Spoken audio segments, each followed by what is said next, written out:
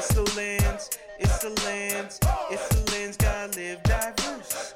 It's the lens, it's the lens, it's the lens, live diverse. You are listening to The Lens Living Diverse, a podcast brought to you by the CNIB advocacy team. Join Nisha, Vivi, and I as we speak to individuals with intersecting identities who live with sight loss as they share their unique stories. Hello, everybody, and welcome to another edition of The Lens Living Diverse. Woohoo, woohoo. I am your host for today, Ben, accompanied, and welcome back. We haven't had an episode with Vivi for a long time, accompanied with Vivi. Hello, loyal Lens listeners. I have missed you. I'm so happy to be back. Yeah, and we are happy to have you back. I was kind of getting lonely on the Lens, without my co-host. Oh, we know you're an expert at flying solo, Ben, but thanks for the love. No, it's always good to have my co-host in the building, and well, I guess in what you call Radio City, Radio Land. Yes, in the atmosphere. Exactly, in the ether. On the airwaves, on the pod waves. we need a thesaurus right now for sure. Yeah, so today we have another special episode. For the listeners, everybody knows that every episode is special. We have an amazing guest, Alex Burns, and we're gonna talk to him about technology. And I know sometimes people think technology, what does that have to do with intersectionality, or what does that have to do with identities? But Alex is very, very knowledgeable about different technologies, and then he's going to share his stories as well with his different identities. So Alex, how you doing, boss? I'm good, thank you. Excellent. Going well. It's a good day. And let's let you tell the listeners a little bit about yourself and a little bit of your intersecting identities. Okay, sure. Quite a lot of them. So yeah, my name's Alex. I grew up in England, in the UK. I moved here about 5 years ago, and I really like Canada a lot. So I'm blind, was born premature, which means that you get put into an incubator and then they over-oxygenate, or at least that's what happened to me. So my retina's detached, which I'm cool with. I don't mind being blind. You don't have to watch advertising. It's great. And they're annoying enough if you can just listen to them. So yeah, I'm pretty happy about it.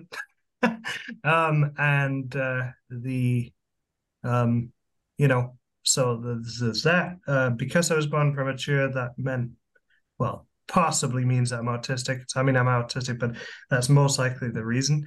Although it might not be. Genetics could definitely be in with how weird my family are. So who knows? And what else? Oh, my dad's was Jamaican, so I'm mixed race as well, and I've got ADHD. So I got a smorgasbord of things.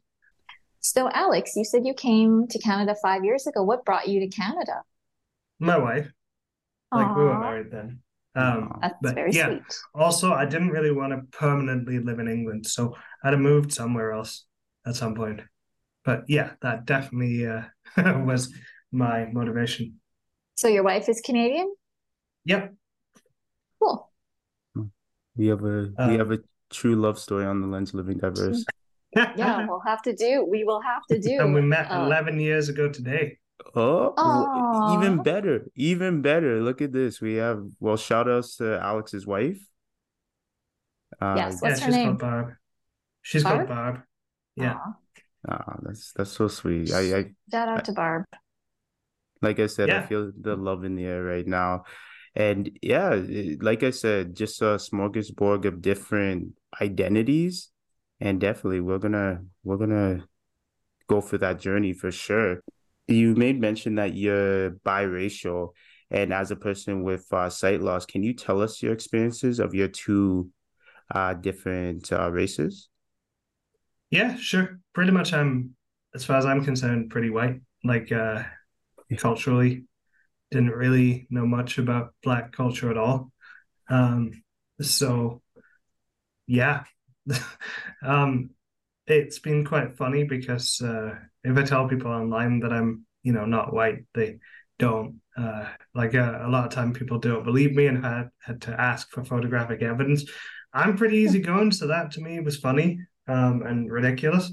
I know that it would offend like a lot of people, but I just kind of thought how stupid that was, and like we don't all have to sound the same. I've had more racism issues since I came over here, actually.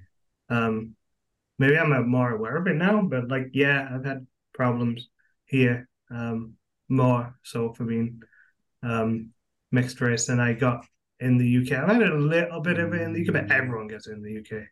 Um, uh, they pat themselves on the back for being such an inclusive culture, and I mean, in some ways they are, but like it's there and it's just swept under the rug. Do you Mm. think, Alex, people wanted photographic evidence because of your British accent? And we Yeah, know that Canada, like the UK, is a very diverse country, so that it was mainly amuses. Americans. Really? That's Oh yeah. interesting. Um, the so it would come out after a few weeks of me talking to random people online, right? Hmm. Or whenever it's relevant, Hmm. um, which can be months.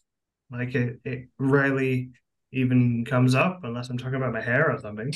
And Mm. I think usually it would be, oh yeah, what's your hair like? Oh, I have an afro. What? Um, well, yeah, why? What's wrong with that? So it would rarely even be broached. Hmm. Some people didn't even know for years because I just didn't think it was relevant Yeah. Right. or Yeah. important. Yeah. Yeah. Um, so as I've kind of gotten more older, I've been aware of racial disparity since I was 15. Like they taught us in history, it was the sanitized version, the version that made England look good. Mm. Oh, we were the first to abolish Hmm. the slave trade, but we still have indentured, basically indentured, culture where people do a lot of the menial jobs that other people think that they're too high and mighty to do. So it's there. It's just swept under the rug. Actually, I'm wondering from the Jamaican side because I know with um individuals, like I'm a person who is fully Ghanaian, so right away, like I seek out my Ghanaian descent and I seek out my Ghanaian past. Was it ever a time where you seek that Jamaican heritage, or was it just kind of like something that okay, like I have my other side and that's good enough kind of type deal? So my dad was not a nice person at all. So I ignored 95% of the stuff he said. Um, Mm. and he also got the Jamaican beaten out of him at school and, Mm. in the streets kind of thing. So he pretty much like, I don't know, I learned nothing from him, next to nothing, apart from random disjointed stories about Jamaica as a kid. Like that's it. He moved when he was 6, you see. So Definitely a interesting dynamic, right? Because it's where your experiences kind of provided the idea of how you feel about like your culture, right? Even just to make mention about your other disability of being on the spectrum as well. And I found that with the podcast, we have individuals who emphasize on just being persons with low vision or blindness. So with being on the spectrum as well as living with sight loss, do you find that that ever clashes? And just like you being oh biracial, yeah. do you find that you kind of have to pick back and forth which one at all? So I've never felt the race doesn't even come into my awareness of things very often. Like Yes. this is probably going to sound bad, but like I know that culturally there are interesting things there. Like I'm pretty psyched to go over to Jamaica this year and see how it is, you know? That's one of my plans now that I finally have money. So that'll be good. But the only time that I think of myself as being not white or at least on the threat is if I'm out at night. Then I'll be like, oh, you could be attacked. If you're attacked, then you have to fight. If you fight, then there's going to be, who are they going to believe? That kind of thing. Obviously knowing that we're being gunned down in the streets in like in a lot of places, or hated, and for that is also there. But other than that, I don't think it fits in. I don't even consider it as part of myself. Wow, that's interesting. So then, Alex, would you say that you're a person then that could pass, since you're biracial, right? Like, so we say in the Black culture, you could pass, meaning that you could pass for a white person. Well, visually, no. You're going to see a huge afro. Like that. And now I finally learned how to actually, do my hair properly. So now it's not like a raggedy thing. It looks better than it did. It feels better. So, I mean, I don't think I'd pass in that way. People are going to know. But in terms of how I act, yeah, I mean, look at my accent. It's very kind of, well, I don't really know what it is. It's a mishmash of everything. I changed my accent as a teenager too. Yeah, tell us about that. How did you change your accent, and why did you feel the need to change your accent? So in the UK, we were from a town called Halifax, which is in the north and part of England. And over there, they drop their H's. They say they drop their T's. The voice is different. I can do a caricature of my voice, what it used to be, but I can't even. Yeah, let's hear it. Give us an example if you don't mind. Let's see. Hello, how you doing? It's great, isn't it? We're gonna watch TV and watch cartoons. Oh. So it sounds kind of like not very with it. I mean, that's the impression that people are going to have of you. So I was into reading books since a young kid, and I thought, well, if I want to have aspirations of doing anything, my accent has to go. So yeah, it changed. I changed it about 15, I think. Interesting, because I don't know about yourself, Vivi, where when I'm talking to my family members, my words change, and I start speaking with an accent as well. So I know exactly what you're talking about. Is that the same with you, Vivi? I know exactly what you both are talking about. And I guess now we'd call it kind of a code switching. But I just remember when I was little, really noticing that my family spoke differently than everybody else I heard around me. And at that time, I thought that was weird and different. So I didn't want to sound like them. So I think I took the opposite path. And I thought, well, you guys sound different and you don't sound like all the other Canadians. And I don't know how I feel about that. So I think I'd rather fit in than sound different. And even at home, like I really think I consciously or unconsciously perhaps worked at trying to sound Canadian. That's exactly what I did, because smart people don't sound like that, was my logic at the time. And I practiced. I was like, right, I'm going to mimic these posh people, and I'm going to sit and I'm just going to mimic them repeatedly to myself. It was very, very consciously done at that age. Yeah, that's very interesting. And how was it coming to Canada with that kind of actually, how old were you when you did come to Canada? 28. Okay. So yeah, no problem then. I chose to come here. Like I wanted out as soon as Brexit was on its way. That was me gone, like as soon as possible. My wife was horrified one time when we were there, and somebody threw rocks at the cab drivers, And also somebody asked the cab driver, one of the other cab drivers who was helping us in the store. So a lot of drivers there are Indian or Pakistani. Not always, but a lot. So somebody came up to us in the store and said, "Hey, where are you from?" To him, not me. And he's like, "I'm from here." No, no, where are you from? And she was like really upset. I was like, "Oh, this kind of thing happens here." Like, it's yeah, I'm not surprised. And she was like, "But that's horrible." And I was like, "Yeah, it is."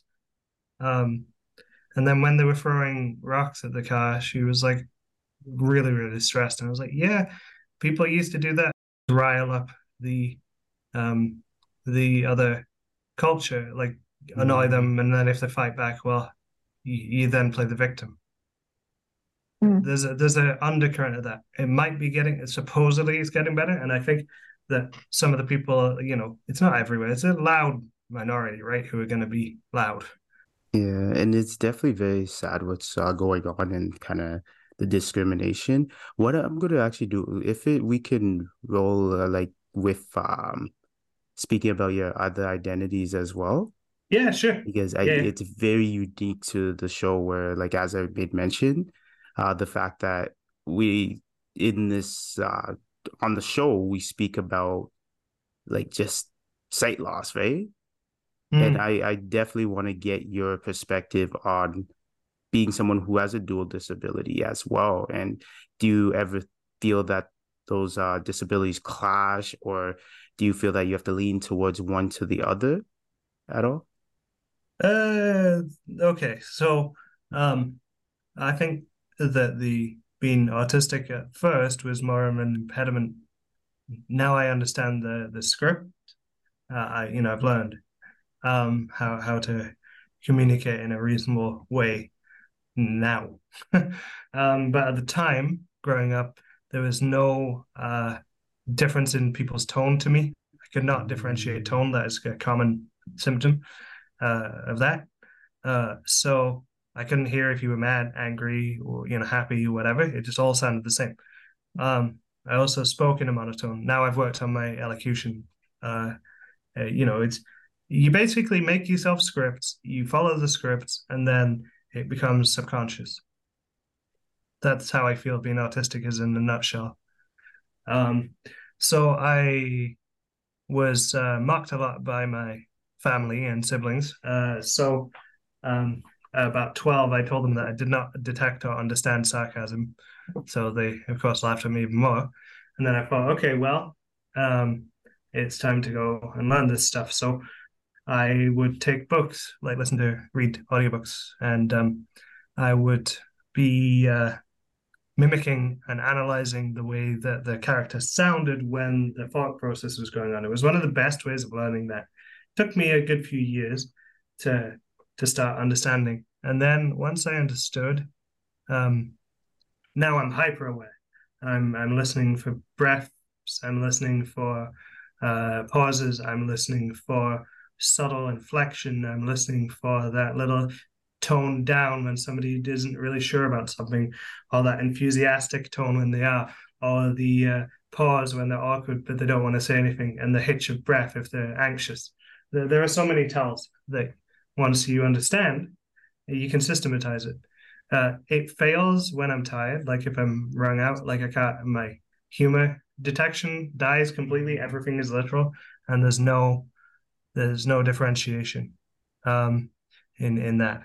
It's like I can tell when I'm hitting a limit because my skills regress, and I go from being able to just quip to not figuring out that the person isn't serious, and then so in my job now I think it's an asset because I'm hyper aware. So because I'm hyper aware, I teach tech. I can tell if somebody sounds upset or impatient or wants to leave, and I can say, "Hey, you sound this way. Do you want to leave?"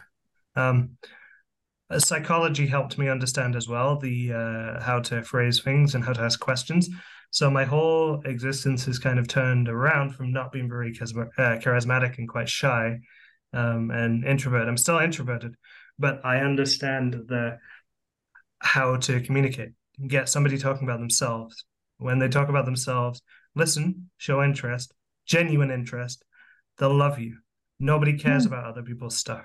So just doing that means that your whole personality shifts. When then you become more confident. When you're more confident, people respond in kind. Then you can get away with blabbing about your random interest that nobody else cares about because you've listened to their ones first, and then they'll either humor you and be like, "Oh, I never," and try and exit the conversation gracefully if they can, or they'll say, "Hey, I'm bored." But if you start off just talking to somebody about how fascinating this philosophical concept is, well, it does not work. People would do fascinating stuff to get out of conversations they don't want to be in. And then it's very interesting. And here's you analyzing people's temperaments and mannerisms, and just by the sound of their voice, and almost applying the blind side of it, it almost would be a little bit different if you did have vision. Maybe you would be more facial expressions and more body language and those other factors. Yeah, I just thinking, Alex, as you're speaking, what you've done is you really developed a heightened sense of empathy.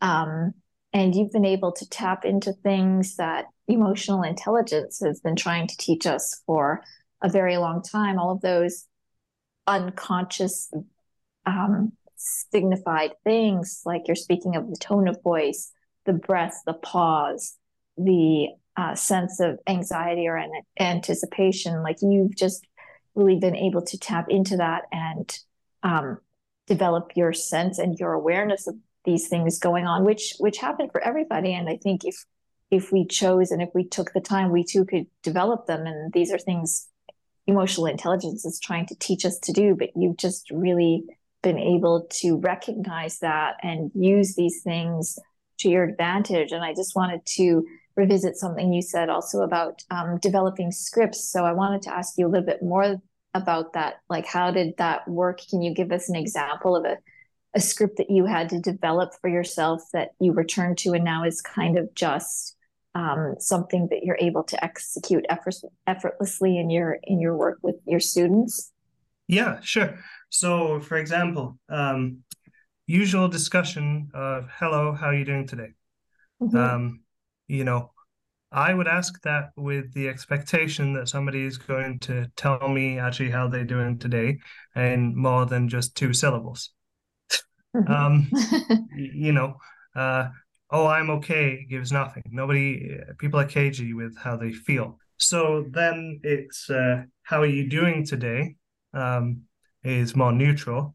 And I've only in the past 2 years understood why people talk about the weather.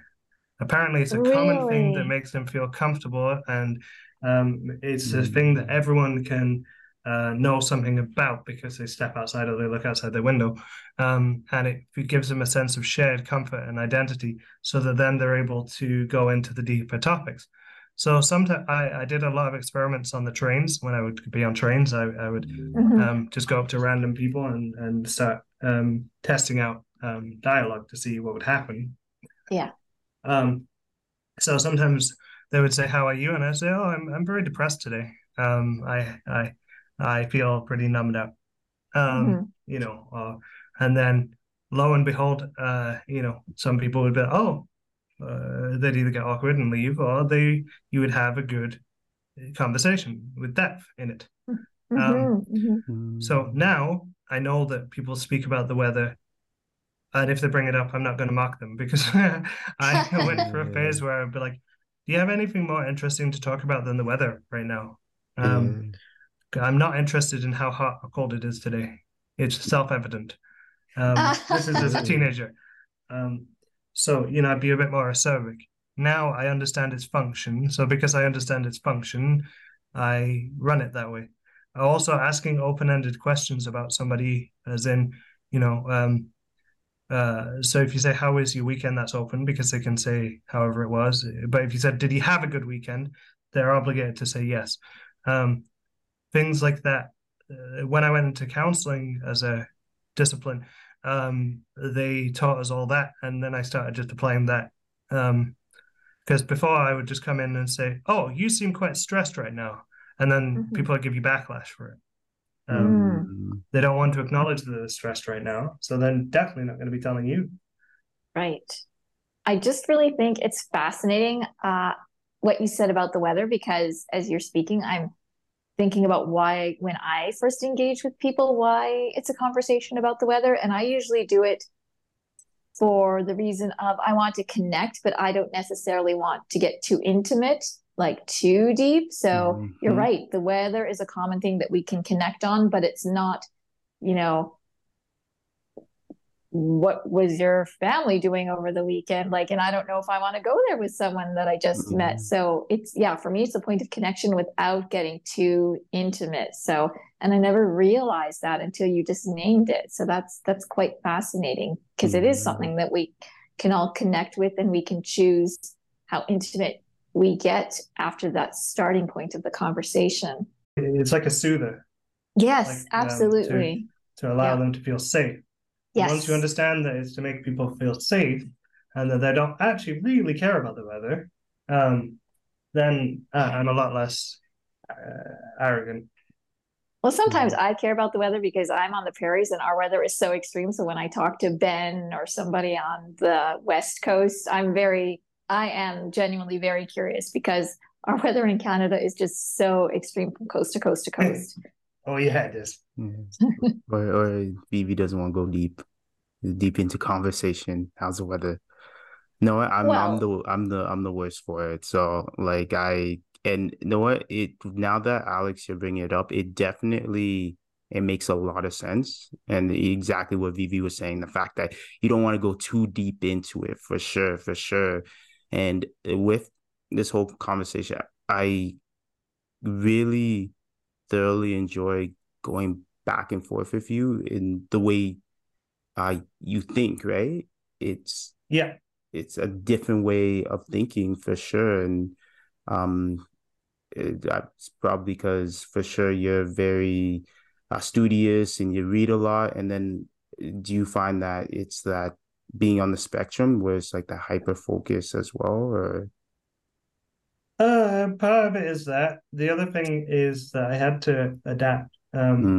So empathy was due to like my family situation of physical violence. So you obviously have to get very good at reading people's intentions quickly, so that you can get yourself out, because otherwise you just get assaulted. So I think that it's quite a common response to repeated and severe trauma for people to heighten their empathic skills. Like we're animals. We subjugate a lot of our stuff to the subconscious and don't recognize what it is. Everyone's humans like that, But the what I found out is heightening the intuition and trusting the intuition over the logical analysis of something is often better when it comes into the human sphere. Like that's taken me a while. I've started working on that over the past 7 years. Before, I would have a gut instinct about somebody and then want to just see how it would go and detach and be curious to see what would happen. So yeah, the empathy thing is good. The outcome is nice. It basically has given me a career now. But the getting of that was not very good. I would have rather had more support than what I did get. The thing could have been accelerated, and there could have been. I could have basically been socially aware 5 to 10 years before I was. So, but I guess experience. I mean, striving for something apparently is a virtue. So, who knows? Thank you for sharing that, Alex. It's really appreciated, and it's very, very intriguing, like I said, to see how you look at the world as a person.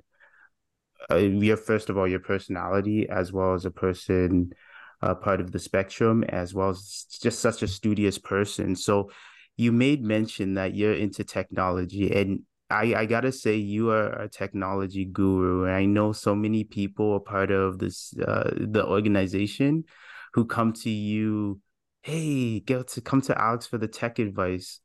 And the one thing that I know a lot of people are wondering, we're talking about diversity, right? What does that have to do with technology? But there's so many different parts of it. So if you could kind of tell us about like even with technology and why it is important to consider diversity. So, for anyone who thinks that technology should not be diverse and inclusive, they're not thinking with much logic. Like I know I sound a bit aggressive here, but it's a fact that multiple people across multiple different intersections are going to be interacting with tech. It's not a white male dominate. I mean, it is a white male dominated developer, or at least it used to be when I was interested in that field. But if you don't make your stuff accessible, then other people can't use it, which then means that you have alienated a whole heap of your customer base if you're a business, or your mission statement if you're a charity. The two are interlinked and interwoven. Tech is the thing that's driving our culture forward at crazy, crazy speeds. The insatiable knowledge to keep pushing and exploit and get more things is a cancer, really. But the upside is that for us, we can read information that we never could access before. You would have had to get somebody at school to go and read through all your journal articles at university. If you even got to university, if anyone even taught you Braille. So, there are so many problems that tech adds on accessibility as an afterthought and then alienates more people, because what could work for me might not work for a deaf-blind person, or might not work for a somebody coming and learning the language, for example, of English, I mean. Or there's no black speech synthesizers yet. Mm-hmm. There's that I was searching. My wife said to me a few months ago, "Hey, is there a black speech synth yet?" I was like, "I have no idea. Never thought about it. Don't know." She's like, "Well, come on. They must have an African or a Jamaican one." Nope, not yet. Why? Because people haven't bothered to think about how the phonemes would change if and how to get the accent coded correctly if it was not their dominant language or speech. Sorry. So, there's been no investment in that. And that's just a tip of the iceberg. Being blind, we complain when we can't access pictures. Well, we're just about getting the ability to access pictures now with the Chat GPT if it comes in the way it should. But then we're going to have virtual reality, which is going to put us right back to where we were scrabbling at the margins, unless people decide to step up and spend the money. And use their money and understand that their business is going to work a lot better by investing in stuff now and fixing the problem now.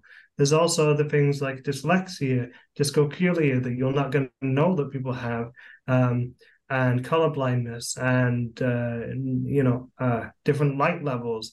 There's different speech things. There's people who can't use Braille at all who are blind. There are people who, I'm dyslexic too. I forgot about that. So for me, letters jumble around, which is weird. It's obviously not a visual thing. It's a brain thing. The E's and the I's and the E's and the ENs sometimes change for me, and different bits of Braille. So when I found being able to just grab books online and read with the synth, even, I was reading 5-6 books a week, probably more. I don't know. So I went for a period in my teenage years where I eschewed hanging out with my friends in person for just reading. It's getting better because companies are being made to think about it more, but we have such a long way to go.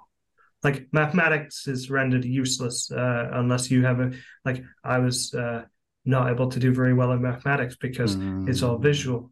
I can imagine a lot of you guys who are blind would understand that. Taking things at 2D, the sighted brain changes it into 3D somehow, or understands the abstract lines mean whatever. If you don't have that, you can't interact. If you fail maths and science, you can't go to university. You've no chance. So and what a way of diminishing talent for so many people. and then for further perpetuating the problems and the stigma and the issues. So when I got a laptop at 10, I was pretty clued in that this is going to be how I can access most of my information, and I need to learn this thing pretty quick and get very good at it, because this is what's going to get me out of my family and away in the next decade or two. Yeah, Alex, so I was just interested in what you were saying about having a diverse synth, for lack of a better phrasing, like, Black voices and synthetic voices. And I'm wondering if we're getting closer to that with all of the advancements in AI, because I know, AIs are producing songs by hip hop artists and things like that, and they can replicate their voices pretty exactly without even that artist being involved, just doing a grab of a sound and then you can produce something. So do you think we're getting closer to having those kinds of synths? I'm making my friend sing at the moment. That's I'm part of the mainstream for once in my life, like at least a techie mainstream, which is kind of funny. I've been into what AI can do for the past year or two. I've started to become fixated on it because it's fascinating. Somehow it can extract pitch out of a person's voice and break it down into mathematical equations, which I don't understand any of how it's actually doing it under the hood. But you sit and you spend hours on Google reading and researching, and then eventually, I have my friend sing Shania Twain. So it's not good yet. It's going to take a bit of time for it to become good, but there are severe problems. Not problems. I think it's a fascinating way of doing it. I also don't think you can copyright a voice, but now we're going to get into my political beliefs on copyright and how weird it is. But so yeah, there is potential. What needs to happen is they need to be able to have it so it can do the speech at real time. So if you type in text, the AI takes a bit of time to be able to read it back to you. So there's a lag. When the bottlenecks become less and when people think about doing it, like you've already got people who are linking Chat GPT to a clone of their voice and having it speak back to them. So so people are thinking about it. So yeah, that could help. Then the flip side to my disdain of copyright, though, is would you like your voice being used without permission? I don't know how neutral I'd be if somebody did that. If they did it to make something interesting and funny, it would be great. If they did it to do something harmful, but then how are you ever going to stop that? The regulation that they want to have on it, unless you start censoring the words that the AI can say, which then leads you into a whole heap of other like philosophical problems. It's definitely like an ethical, that whole ethical side of it. And something that when you were speaking about prior, when we first even brought up the idea of technology, and even with, I guess, Vivi mentioning if there's Black voices as well, and when that's going to happen, I'm finding the importance of including diversity and inclusion into technology, because it could be a form of colonization, right? Like, once again, that historical side of it, where it's just like, just because we're individuals who are using a screen reader, we have to have a white sounding voice, right? It's like no options. And even an example that popped into my head for people who use emojis. And yes. Yeah. And there's an argument where people are like, they're yellow, they're happy faces. But at the same time, like, the fact that for years it wasn't a thumbs up that had a black hand, which looked like my hand, you know what I mean? That were kind of, because emojis represent us, right? Right. Yeah. I just learned the other day, a friend told me that you could change the color of your emojis. And I said, well, you're going to have to show me how to do that. Because they're yellow. I never knew that. Wow. I did not know you could do that.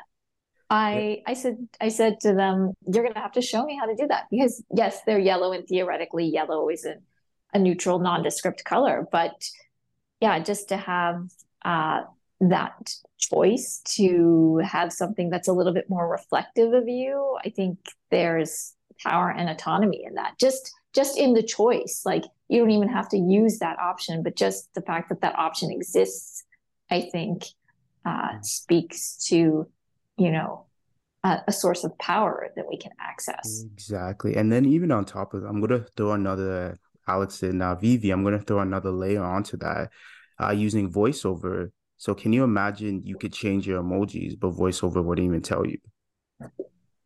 Yeah.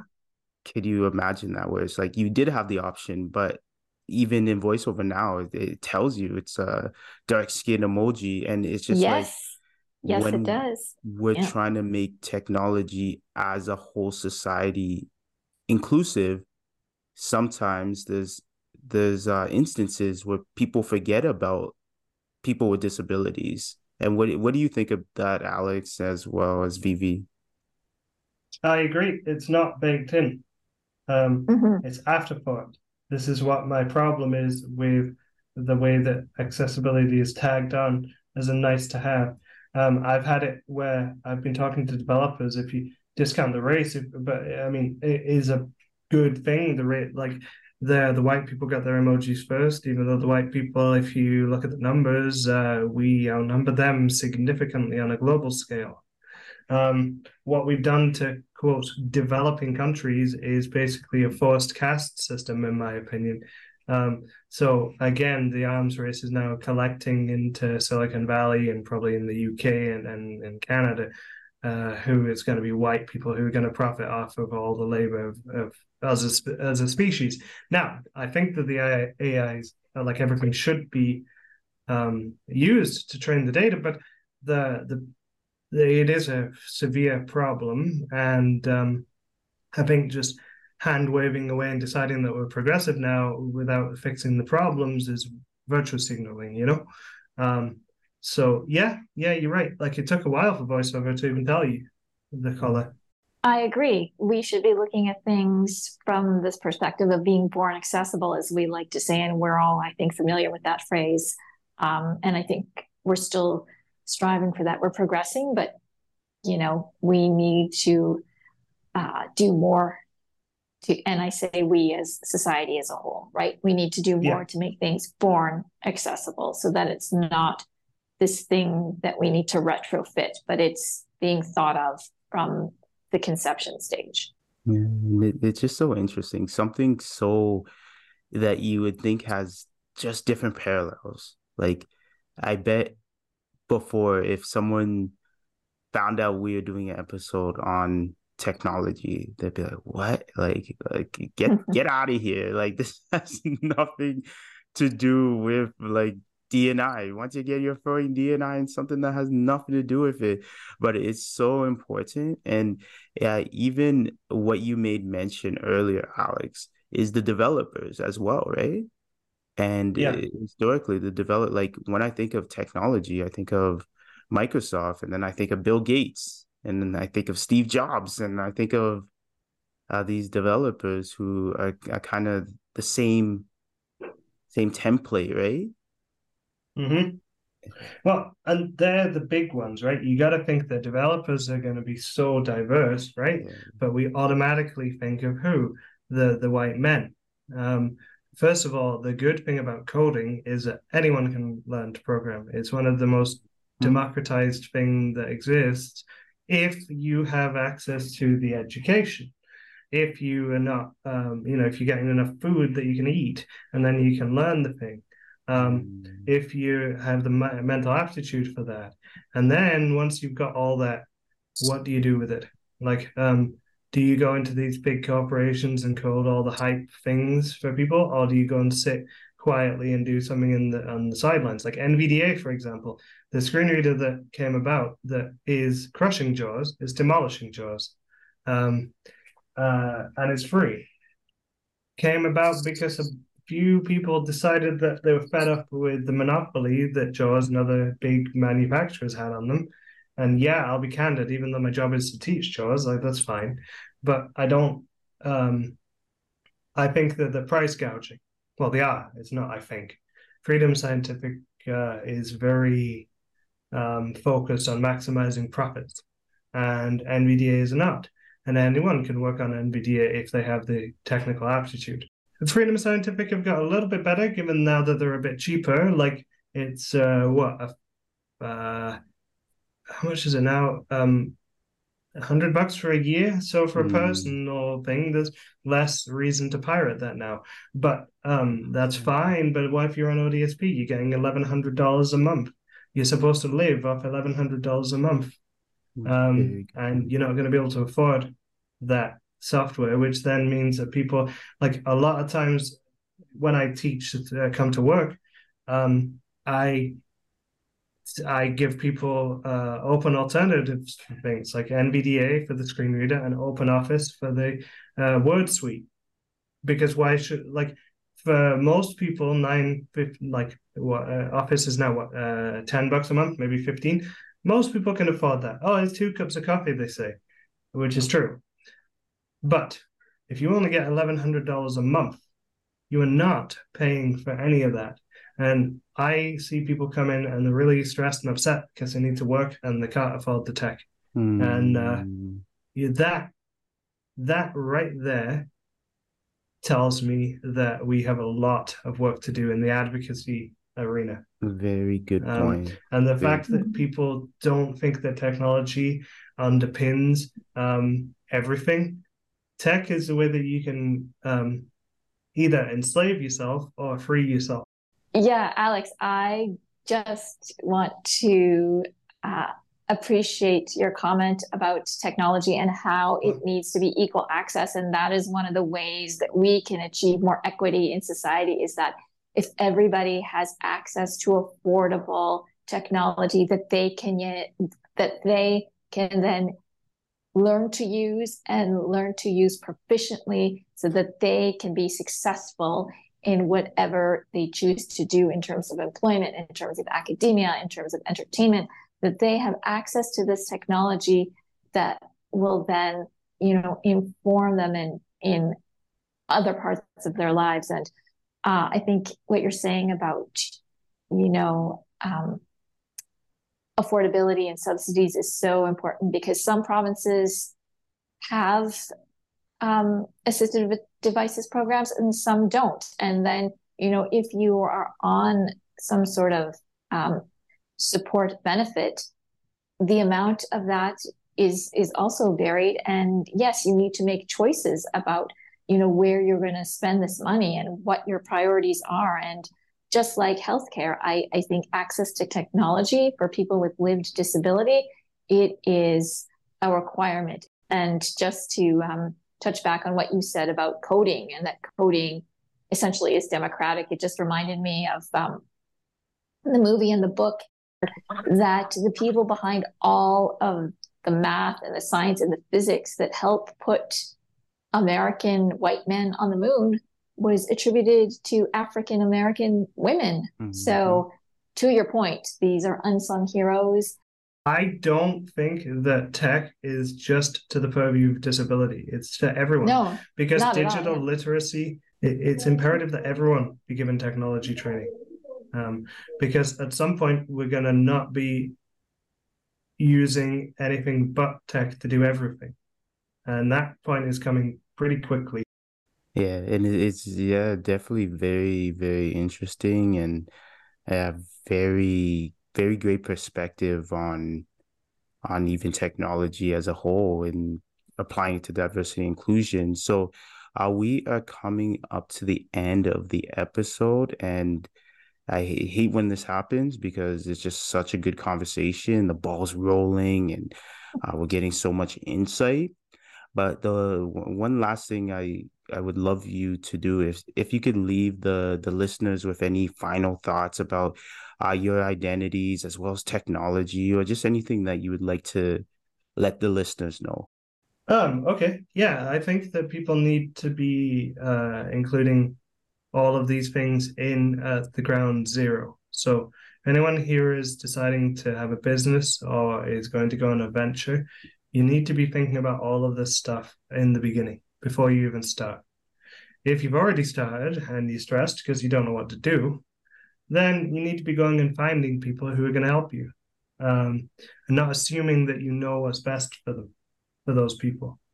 Like if I made a website right now, I know nothing about deaf blindness. I know next to nothing. I know that they use a braille display, and I know that they can go on the computer because we can use a computer with a braille display. That's quite ignorant. I know nothing. If I was going to make something that was accessible to them, I would need to go and do research. And that research would pay me off a lot because there'd be so many people who are grateful to just use the stuff. Like the fact that now I can go on something and my iPhone will read what the picture is, means I'm more likely to and feel more connected and more able to partake in the mainstream. So many people think we can't even type.